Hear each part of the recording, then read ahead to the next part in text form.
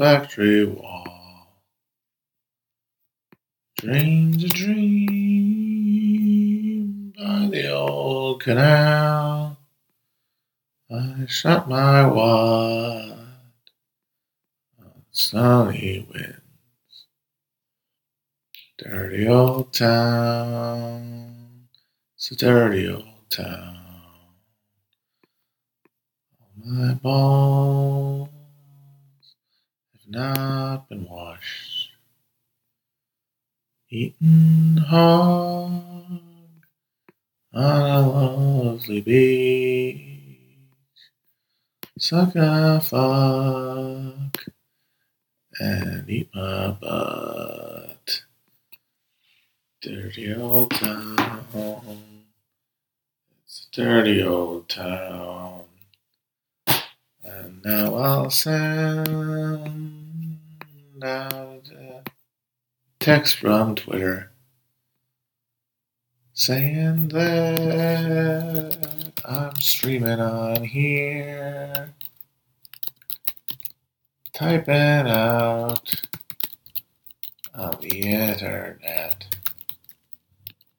Dirty old town, dirty old town. Clicking on a little button so I can post myself online, waiting for some folks to show up now. Dirty old town, dirty old town. Okay, hi folks. Can you hear me? Might be a little tinny or compressed, as people like to say. I still don't know what that means, but apparently last time it was compressed. I still don't have I'm now streaming on the laptop, but I do not have a dedicated microphone yet. My apologies. Hopefully you can hear me.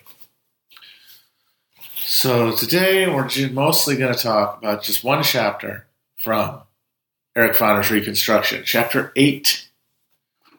Because we had some technical issues last time, we only going to do one chapter today. Chapter 8, which is about the consolidation of Republican power in the Southern Reconstruction states post 14th Amendment, and what they did, what their political and economic agenda ended up looking like. What does he call it? The chapter is titled Reconstruction, Political and... Reconstruction, Political and Economic. So we're talking about how the political coalition, the power that the Republican Party was able to exercise in the South, exercised that power. How it tried to change the culture of the newly emancipated South, and how to change its political economy. So, the governments that took power in the South, the Reconstruction governments, were largely dominated politically by moderates, which is what you would expect, because those are the people who are closest to power. People with money tend to be moderate. People who have access to networks of capital and influence tend to be moderate, not radical. And so you had amongst these people carpetbaggers who'd come to the South to speculate and make money in politics or in the market. You had hustling urban Southerners who were not part of the old planter class, and some wealthy free blacks who were also already part of some sort of power structure before the war. They take power in these political parties due to their proximity to power pre-existing, because that's the reality of power. It draws, it concentrates at polls, and you have to have a certain relationship to power in order to be able to exercise it. It's one of the fundamental contradictions of democratic governance. In a exploitative economic structure, the exploited are by definition kept from real meaningful positions of influence, except for their labor power, which can only be coordinated in its use. Their individual influence is minimal. That's why they're being subject. That's why they're not in charge. So anyway, these moderate Southern Republicans go into power with an idea that they're going to secure their power in the South. This new Republican Party that is in a South that had been totally dominated by the Democrats since the days of Jackson. We're going to do it by bringing in capital investment from the North, and also by reaching out to the common white Southerner who were largely Democrats.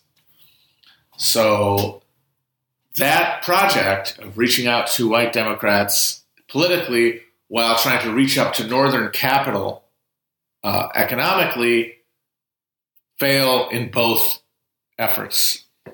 And in fact, the failure of one necessitates the failure of the other. But in this case, I would argue that it was the seeking of Northern capital that doomed the project of expanding the electoral appeal of the Republican Party, which we will get into. So, like, for example, in Georgia, the moderate Republicans decided not even to seat the black legislators who had been elected because the Constitution didn't, or their state constitution didn't provide for it, and they went with that, even at the demand of Democrats, to try to appeal to them. Didn't get any of them, just alienated the former slaves. But the real thing that undermined the effectiveness of these Reconstruction governments was the quick emergence of factionalism within the Republican parties. And they was not necessarily around race or ideology that formed, it wasn't race or ideology that formed these conflicts so much as it was the spoils of political patronage. Because due to the economic isolation of Republicans, black and white, in the offices, in public offices, both appointed and elected, the necessity to secure a living through politics becomes much more powerful than it would be among people who could, if they wanted to, get other work. By working in the Reconstruction government, both white and black politicians had essentially burned their bridges with the merchant community, with respectable white economic structure.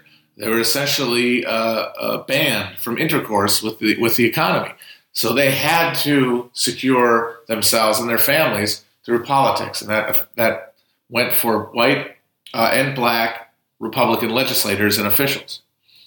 And so there is this mad scramble for patronage, and it revolves generally, like I said, not around ideology, but around either federal or state jobs. So essentially you would see conflicts between political organizations led by a Republican governor fighting the political machine of a state's senator.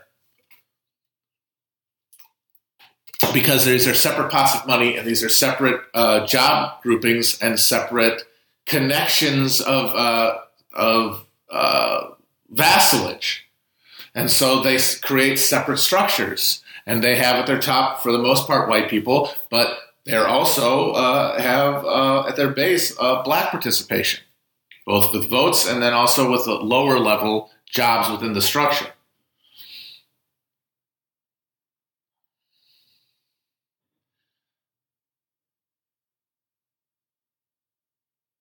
And you see the emergence of black political organization around like churches in the rural areas, community organizations that hooks into these patronage networks. But their power within these structures is undermined by their lack of capital, because they have been dispossessed of the land that they had been exploited for their labor and were now dispossessed of the ability to make a living. They were put out onto the market, but it turns out that if you don't have capital built in, And we mostly have, in a putative democracy, there's a social capital that adheres to everyone regardless of their actual capital. But ex-slaves are coming into a world as citizens without anything. And at that point, even though the liberal ideology of the time insisted, no one can get anything for anything, everyone has to work through, that was, of course, all premised on the fact that everybody was basically taking what they wanted from the world, from the bounty of the expropriated Native American held land of the South, of the American continent. Now there's no land to give to these people because, of course, they didn't earn it. And so they are in a condition more abject than an American citizen is supposed to be, which means they need market intervention that is not supposed to happen in a democracy. There was a way to alleviate that, and that is, of course, land redistribution, but that went against the interests of capital and also the ideological infrastructure of liberalism that dominated capitalism's regime.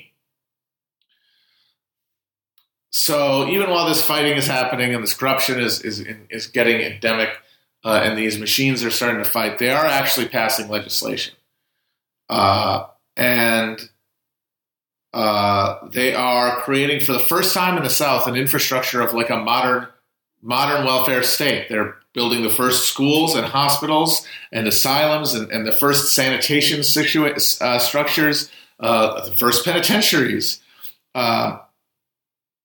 And this is, providing a new dimension of government intervention in the economy, at least as it was understood at the time. This is a step forward, a qualitative step forward in the humanity of the relationship between government and citizen.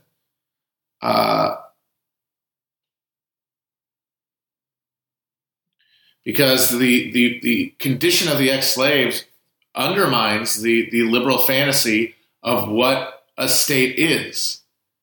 The idea that it's just something there to structure private intercourse and to provide some sort of framework for people to work things out themselves is undergirded by a fundamental assumption of subsistence, of land access, that there was none of that for the former slaves, and that contradiction had to be resolved. Now, of course, one way to resolve it would have been to make them into landowners, but that would have conflicted with the existing nostrums around private property that had solidified. And also the interests of finance that wanted to see the southern plantation economy brought back on its feet as soon as possible. But in the absence of land redistribution, what was necessitated by this new contradiction being exposed is an expansion of government's prerogative, which is what they did. And this did contribute to the well-being of people in the South in a way that had never been there before. Education for poor black and white students for the first time. And I believe a Louisiana legislature, I think it was, had a line that I thought was very apropos, that Fonner quotes, speaking of the former slaves, they look to the law because in the very nature of things, they can't look nowhere. They can look nowhere else. They can't. They look to the law because in the very nature of things, they can look nowhere else. As in, there is no land for them to fall back on to try to exist outside of a social structure and a wage relationship. They are forced into social intercourse with all local systems arrayed against them by racial classification and by their status as uncapitalized. And it's only the law that can protect them.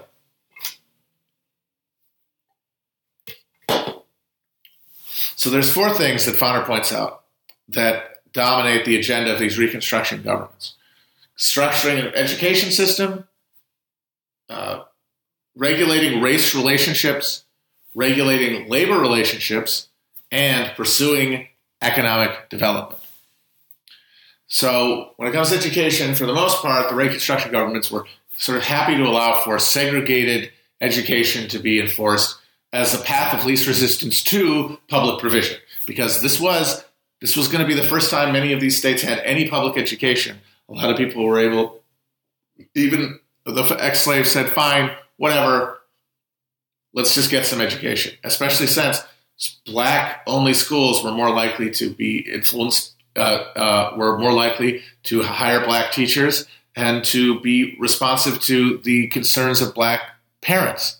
So there was a willingness to go with that. Although there was some where there was a concentrated black power, either in the form of black wealth in New Orleans, where they were able to integrate a school system that persisted even in the face of white flight to private academies, which after a few years was reversed and white students returned to integrated public schooling, or in South Carolina, which was, as it was the most radical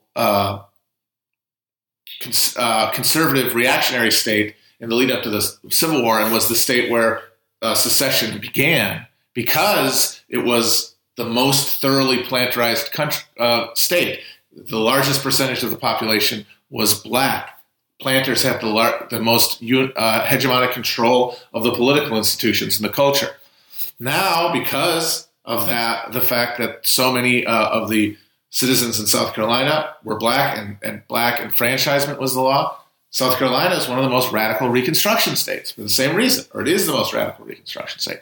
And when they attempted to integrate the University of South Carolina, and there was a mass walkout of white students and faculty, they brought in Northern faculty. They abolished tuition. They created preparatory classes to help people get to the minimum standard, and created a integrated public institution of education.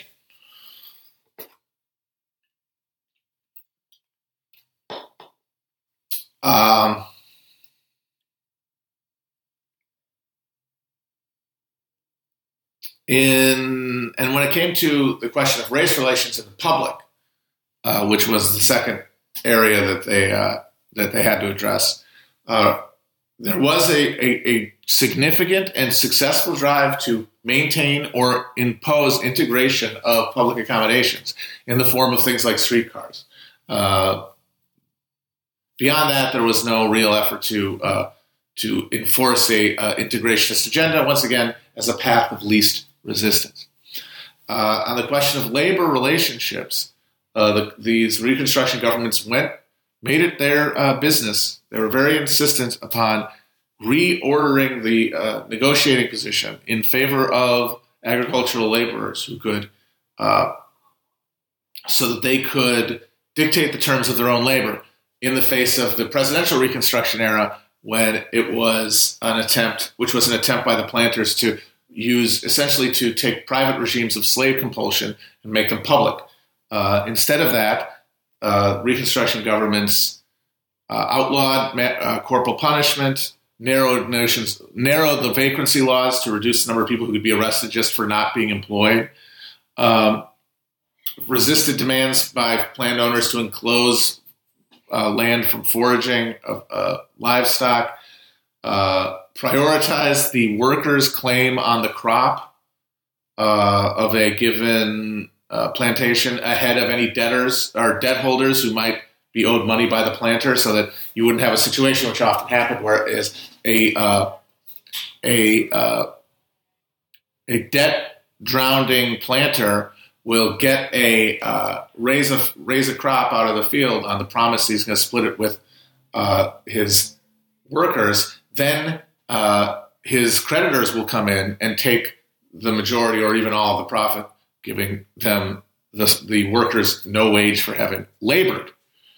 And they banned that practice and made the workers' claims on the cotton the first to be settled in any kind of a delinquency issue. And then as an extension to the poor whites who were part of this coalition, there was debt relief, which didn't affect ex-slaves very much because they didn't have any debt, because they didn't have any, because they were slaves. Any debt was held by their owners. So, but they wanted to create this coalition, so they supported debt relief for the poor whites. But the big, almost universal fuck up and failure, and you could say you can't blame them really, because we'll talk about how this is determined by other forces. Every one of these, except once again with the partial exception of South Carolina, every one of these reconstructed southern state governments failed to redistribute land in any significant way. And of course, South Carolina, they were able to do it because, once again, black political power was most concentrated.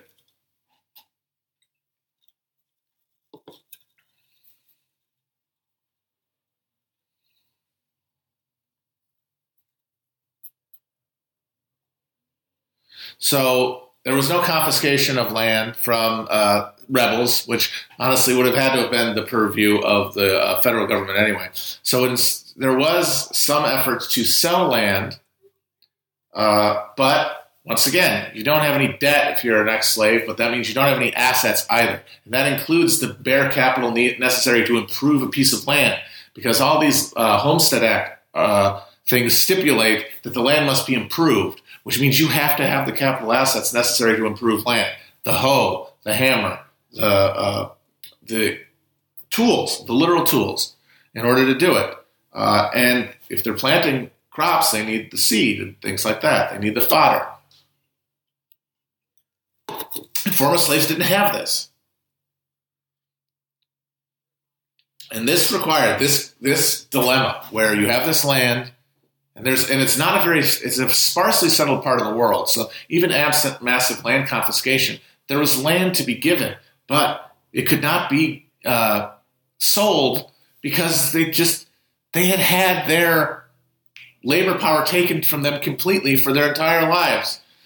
In order to overcome this conflict, this contradiction, where they needed to redistribute land, but they could only do it through a mechanism of commerce that former slaves could not enter into, was to transcend the contract notion, was to transcend the presiding ideological structure in the service of justice.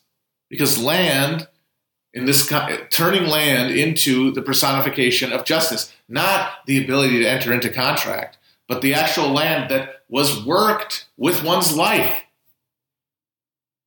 And I would say that, well, it's hard to imagine that happening given the ideological strictures, not just about things like property, but about race that bound the people we're talking about here. I think that that there was room for that notion to kindle, but in the context where land redistribution had in fact been stamped out and reversed, instead of being allowed to fructate, there simply was not enough pressure on the existing system within these southern states, in Washington, anywhere, to demand that justice. And instead, and there was an attempt to do that in the face of the insufficiency of the Reconstruction governments to provide land justice. There were in several southern states, labor conventions of ex-slaves coming together to try to agree upon a black laborer's agenda for the governments that they were supporting. And they wanted, and this was a political expression of that cry for justice. It's the closest thing we have, or they had that they could articulate. And what they articulated was minimum dignified wage for agricultural labor and land redistribution. And in the face of that, the Reconstruction governments, which, as I said, are professionalized, are pulled away from the grassroots of former slave voters who get them in there, are kind of captured in these webs of patronage and corruption, and the need for Yankee money, let's not undermine that, couldn't give land. They didn't feel they could, they didn't want to. And what they did instead was they said, look, how about instead of addressing this injustice, everybody gets rich. And that is the American, has been the universal solvent of America's social crises. Oh no, how do we transcend the limitations of our system to allow for remediation of injustice? How much money will it take to make this go away? And real crises explode when there's no money to give away. So what the Reconstruction governments tried to do to fill the gap was build prosperity the same way that the North was in the absence of a civil war to drive economic activity, railroad investment. After the Civil War, the Civil War created this massive increase in the government's productive capacity and its money supply and its economy. Without a war, that energy had to go somewhere. And because it's a capitalist system dominated by capitalist interests, it went to subsidizing railroad construction, creating domestic infrastructure of railroad track, not through direct investment, but through subsidy of the private sector. And it was happening all through the West, and it was also in the South. It was supposed to be the engine of prosperity that would obviate all these thorny social questions. What to do about black equality? What to do about the lack of black economic opportunity? Build some railroads. That'll solve all the problems. This will stimulate commerce. It'll bring in northern capital, create economic activity. It didn't do any of that. But what it did do is make some of the speculators very rich and also a number of the crooked politicians very, very rich. And it created internal networks of commerce that pulled economic power and concentration away from the port cities, which in the antebellum period were the only real concentrations of economic activity in the South, because the Southern plantation system involved getting product not through internal markets, like through canals and through railroads, but by taking it, putting it in the water, getting it out to the ocean, and then sending it to New York or to London. So all the economic activity was in these port cities. Now, the railroad manufacturing is creating internal cities, is creating a boom in towns and banks and merchant nodes within the South and taking power away from the ports. And in so doing, we see resolved one of the fundamental tensions within Southern society that had existed since the Revolution. And that is that you had a ruling planter class in the South, right? The big landowners, who were the unchallenged political powers in the South, at least in the deep, the places with very extensive plantation agriculture. And then you had underneath them in the cities this much smaller, less powerful, but more economically more dynamic group of merchants and bourgeois, emerging bourgeois, who struggled for influence in state government, sort of underneath the boot of this ruling landed elite. The Civil War breaks open and overthrows the landed aristocracy, not completely dispossessing them, but knocking them off of their political perch. And what happens, thanks to these Reconstruction governments, thanks to the direct investment in these real estate railroad speculation company, or this railroad speculation, and the creation of these merchant nodes, is a situation where the big landowners start buying shops, start becoming bankers, start indulging in merchant capitalism, and sort of step down from the plantation veranda to do so. Meanwhile, amongst the grasping class of city folk, some of the more successful merchants start buying land. And this movement resolves this tension and creates this synthesis that is the new landowning merchant ruling class that ends up dominating the South by the turn of the century. These become the Bourbon Democrats, who rule over a sort of a restive population of totally subject and deep and politically disempowered black population, and a economically dominated and ideologically mystified poor white population.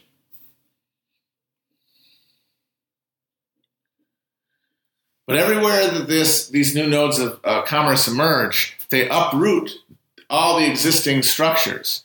And in the upcountry, where small white yeoman farm holding and subsistence agriculture was the way of life, the coming of the railroads pulls people away from that and towards wage labor and towards and towards dispossession, a lack of that freedom we were talking about.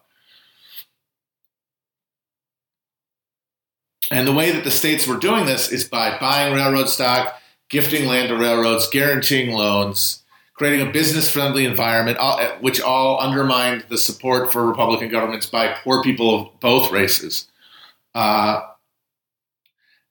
undermining, more than anything, support among poor whites who saw Reconstruction come in, and the main thing that it brought about was higher taxes and that they had to start working instead of living on their farm and living subsistence lifestyle that in their minds was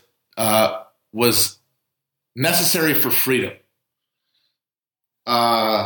Meanwhile, the whites who stayed most loyal to the Republican Party were up in the mountains, where not only had they fought the hardest for the Union during the war, they were mostly untouched by modernization and didn't lose their traditional autonomy. So,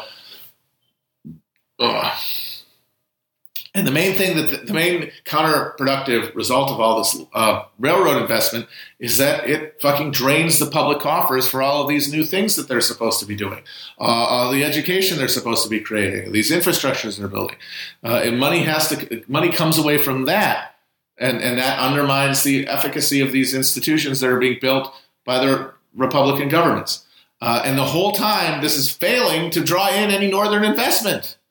Because the South is still politically restive. There's no real certainty that Reconstruction governments won't be overthrown. And so Northern capital was much happier to invest in what seems to be more stable political situations in the West. And so most of this capital has to be raised locally through taxes and through more than anything through crop loaning. And then another just poisonous development caused by the railroad is that it's the thing in the South, as much as it was in the North, that created the atmosphere of absolutely pandemic corruption that allowed these railroad interests to essentially buy the government with the government's own money. That's the insane thing. These people all bought all this stuff with government debt and government-backed greenbacks that had been used to win the war, and they had collected them in buckets over the course of the war and were now using them to pay off these politicians, who, especially in the South, were very cheap because their only livelihood was politics. And besides mere brazen bribery, there was insider dealing, where you would give someone stock or give them a heads up on a investment opportunity. And all of these things created these networks of patronage that now came outside of government and involved the private sector in the form of these railroad combinations. And the whole time, the railroads are also ingratiating themselves to the free black community by sponsoring education and missionary work and offering wage labor away from the plantation, which was something that was very appealing to a lot of, especially young men who didn't want to work on the plantation because it had the feel of slavery to it. And the failure here, the botching here, the mistaken effort to invest in the paltry sums that these states had in railroads is a consequence, more than anything, of the lack of capital that existed in the South. There was no money. The economy had been undermined and destroyed.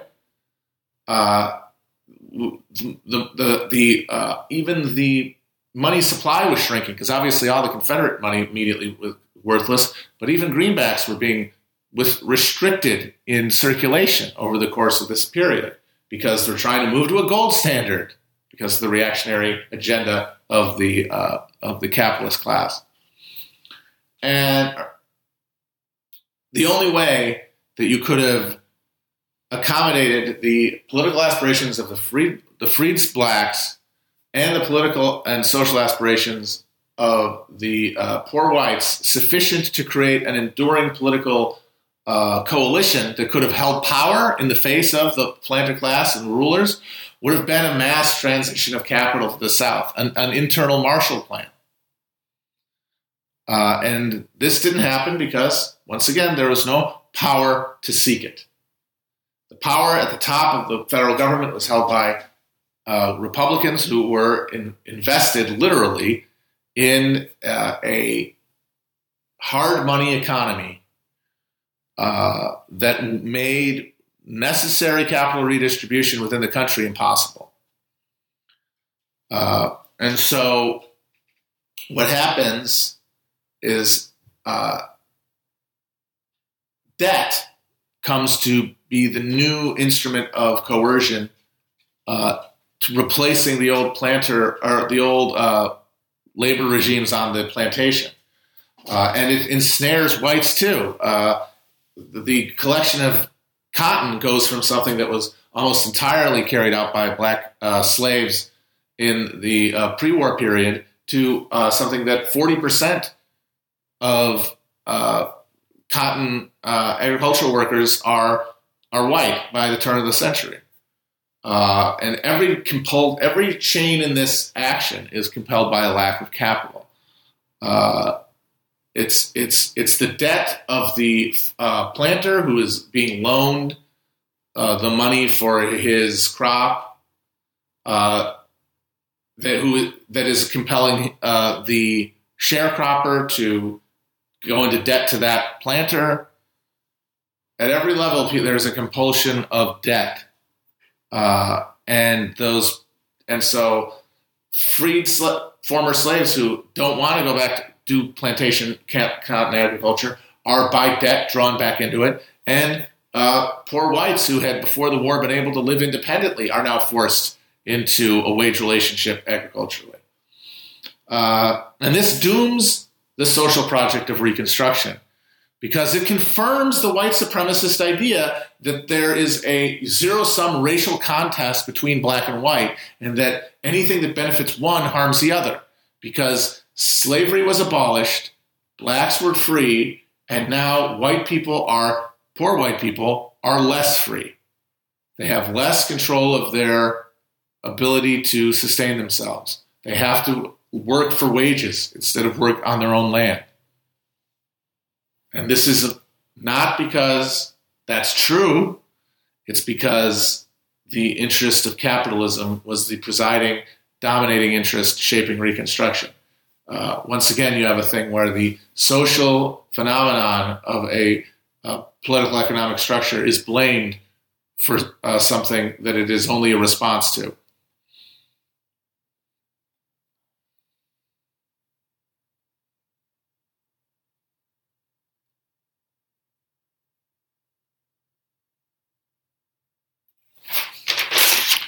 And so, last thing I want to talk about here is something that's really interesting, and it is the way that the different types of plantation agriculture, the different modes of plantation production, respond to this new reality, this new marketized, speculation-based, more internally improved Southern and more and more debt-based agricultural system. So there's three main types of plantation agriculture in the South, determined by geography, determined by where things grow best. In the Louisiana Bayou area and in the Gulf, you have sugar, also in Florida, but concentrated in Louisiana, you have sugar plantations. Now, sugar planting requires two things. Labor specialization, because it's a very complicated process, so there's a bunch of different jobs to do that require different skills to be learned to do them. And also capital, because in order for sugar production to be profitable, sugar processing has to be done on site, which means that sugar houses where the cane is turned into molasses actually have to be built and maintained on the premises.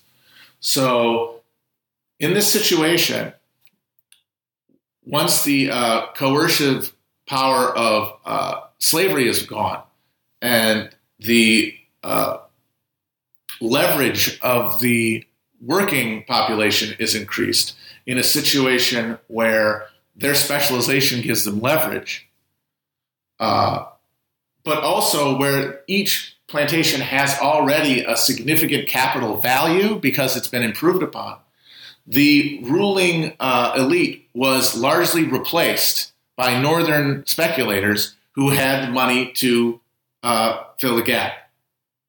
They were able to square that problem of a labor population that's going to require more money, more wages than zero, and a higher degree of capital investment with capital of their own, because it's worth it, because you've got this fixed infrastructure that has a dollar value on it, and that means that it's worth the investment.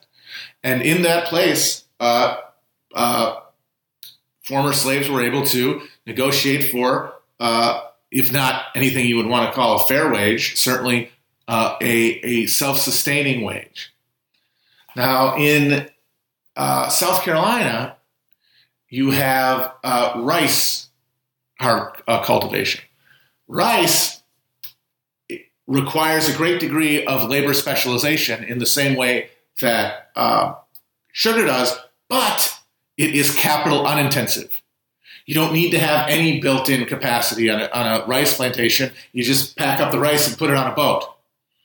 Now, what that meant was that when the planters were ruined at the end of the war, there was no incentive for anyone to buy the plantations because the value was essentially non-existent. So in these rice areas, the the planter elite had to essentially give in to their workforce, and workers were able to dictate, in many cases, completely the terms of their labor, the amount of its profit they got. In some cases, actually taking over complete control of the plantation itself, to the point where the owners were happy to get anything. But also, what that meant, so you had this peasant communism develop here in the rice plantations, because there's no pressure, there's no capital coming in to reassert a exploitive labor relationship. There's only this poor schmuck hanging on by his fingernails. But as a result of that, though, rice production in the South never really catches back up to its pre-war production. There is economic stagnation. There is no accumulation. There's no capital accumulation, which is necessary in order to compete with other modes of production in other geographic areas. And South Carolina, really, which is where the rice was grown, was the most radical Reconstruction state in those early years, and saw the most successful efforts at ex-slave land ownership and cooperative cultivation, but at a low level of productivity. Because why would you want to work that hard? You're just trying to sustain yourself. You're not trying to build a gold house to live in, because you don't have to escape your conscience the way that the fucking slave owners did. You can live simply and happily. Now, in the cotton South, we have something. Cotton production is neither labor intensive nor capital intensive. So there's no capital pressure on ownership to sell like there was with labor, or like there was in the sugar belt. And there's no real pressure from workers for much better conditions. So that meant that for the most part, the cotton planter class got to keep power. even though some of them were broke for a while. And hilariously, Alexander Stephens and John B. Gordon, the vice president of the Confederacy and a Confederate general, had to endorse patent medicines like Sarah Palin with the tummy tea on Instagram. Very funny. So in the Cotton Belt, the planters got to keep control, but they did have to change, obviously, the nature of their relationship with their former slaves because now they had to pay them. They had to compensate them. They were no longer able to directly exploit them on the land through direct coercion. So how were they going to do it? How was this relationship going to be managed? And at first, the slave owners, the ex-slave owners, were happy to use wages, happy to pay in wages, or at least would have preferred to pay in wages. But the former slaves didn't really want wages. They wanted land. And so they, for the most part, ended up pushing their way towards an accommodation that became known as sharecropping, where you would work on a land that was technically owned by the planter, who would loan you seed and capital at the beginning of a growing season, sell it at the end, and give you a portion. Now, this was not something that I think that a lot of slaves would have preferred if they'd been able to pick anything, but in a context where their political power was very attenuated, where there was a failure to really pursue these interests politically, an inability to pursue them politically, sharecropping became the closest, and in the absence of land redistribution, sharecropping became the closest thing to land ownership that ex-slaves could access, even though it meant going into debt. And what you ended up having was not the end of servitude, really, but the replacement of the coercive mechanism of servitude being direct exploitation in the form of an overseer and a whip and a lack of bodily autonomy, to a compulsion through debt. Now,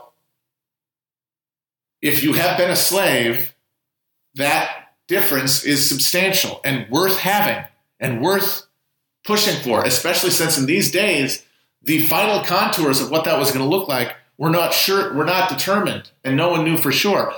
Obviously, by 1900, sharecropping becomes a brutal exploitative machinery that annihilates any upward mobility among former slaves. But that was after the redemption, after the reaction and the end of Reconstruction, which, of course, was not anything that anyone could have predicted would have happened or could have assumed was going to happen when they were fighting just to be able to live on some land and be independent and live not under the gaze of an overseer by some guy on a veranda, but to be in your own land, on your own, even if you don't own it, your own patch with your own home. That was a step up.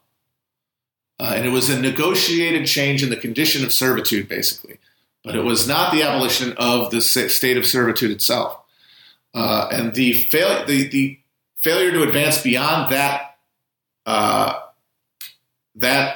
plateau was caused by the failure of durable black political power to be articulated in the South. And that all comes down to the failure to redistribute land, because absent land redistribution, there could be no even contest, which is what the North thought they were doing. They thought, we're going to fight to give the former slaves a fair shot on a playing field. Even absent racial discrimination, which of course cannot be absented, that wouldn't have happened because people were coming into this race literally without a sustenance, which is the only, absent a labor movement, sustenance is the only real leverage you have against the wage relationship and the ability to assert your authority within it, or that or political power. And of course, one flows from the other. And without political power and the ability to go to the land, you will be cheated. You will be denied any kind of fair compensation, so that even if capitalism worked, the way that its boosters and the way that these people supporting the Whig dream that was being imposed by the liberal Republicans, even if you believed it could work, under those conditions, by definition, it could not work. And the only thing that could have broken that was land redistribution, which would never have happened absent class power, which did not coalesce.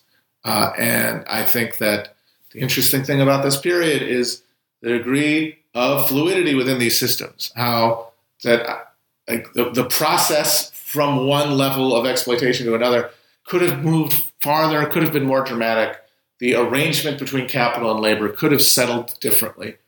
And I think the entrenchment of land-based black political power in the South could have been a check on this sort of gallop towards total corporate subsumption of the political and economic system that happened during this period in the North. So next week we'll talk about chapters 9 and 10. And then there's only 2 more after that. So in 2 weeks we'll be done with this bad boy. I've had a very good time talking about it. I think it's really interesting. And it's helped me clarify a lot of my thinking about American history, which is good because I've got another couple projects I'm working on that are going to try to consolidate this information into something of like a contours of American history type deal. William Appleman Williams type stuff.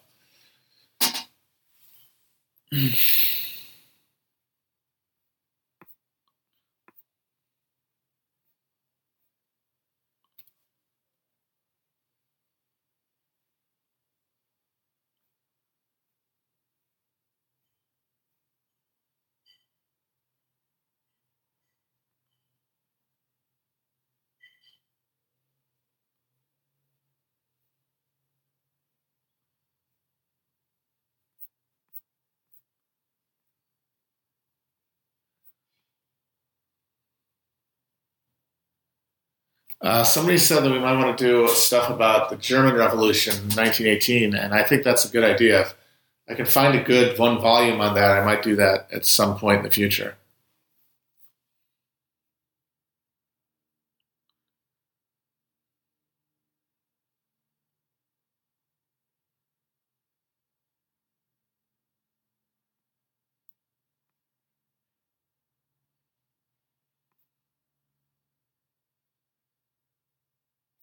Oh yeah. Also, damn, my grandma could make banana pudding. Or what was it? What did Biden say about rice pudding?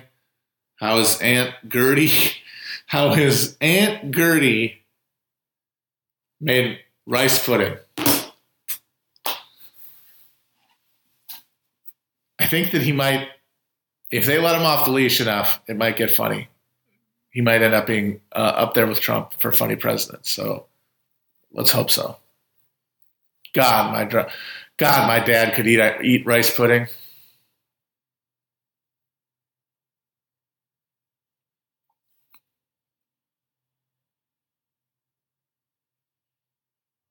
Oh, right. Yes, thank you for reminding me. Friday, I'm going to game with Chris. We're going to play Anno 1800. Does anyone know that game? So we're going to try to build some sort of 19th century Age of Steam empire. I think that's how it works. So we'll have some fun. We'll talk about my favorite century where all of the old gods died and were replaced by new horrifying mechanical demons. Hopefully we'll fix the choppiness, but it's also like a map game, so it'll be less disorienting anyway.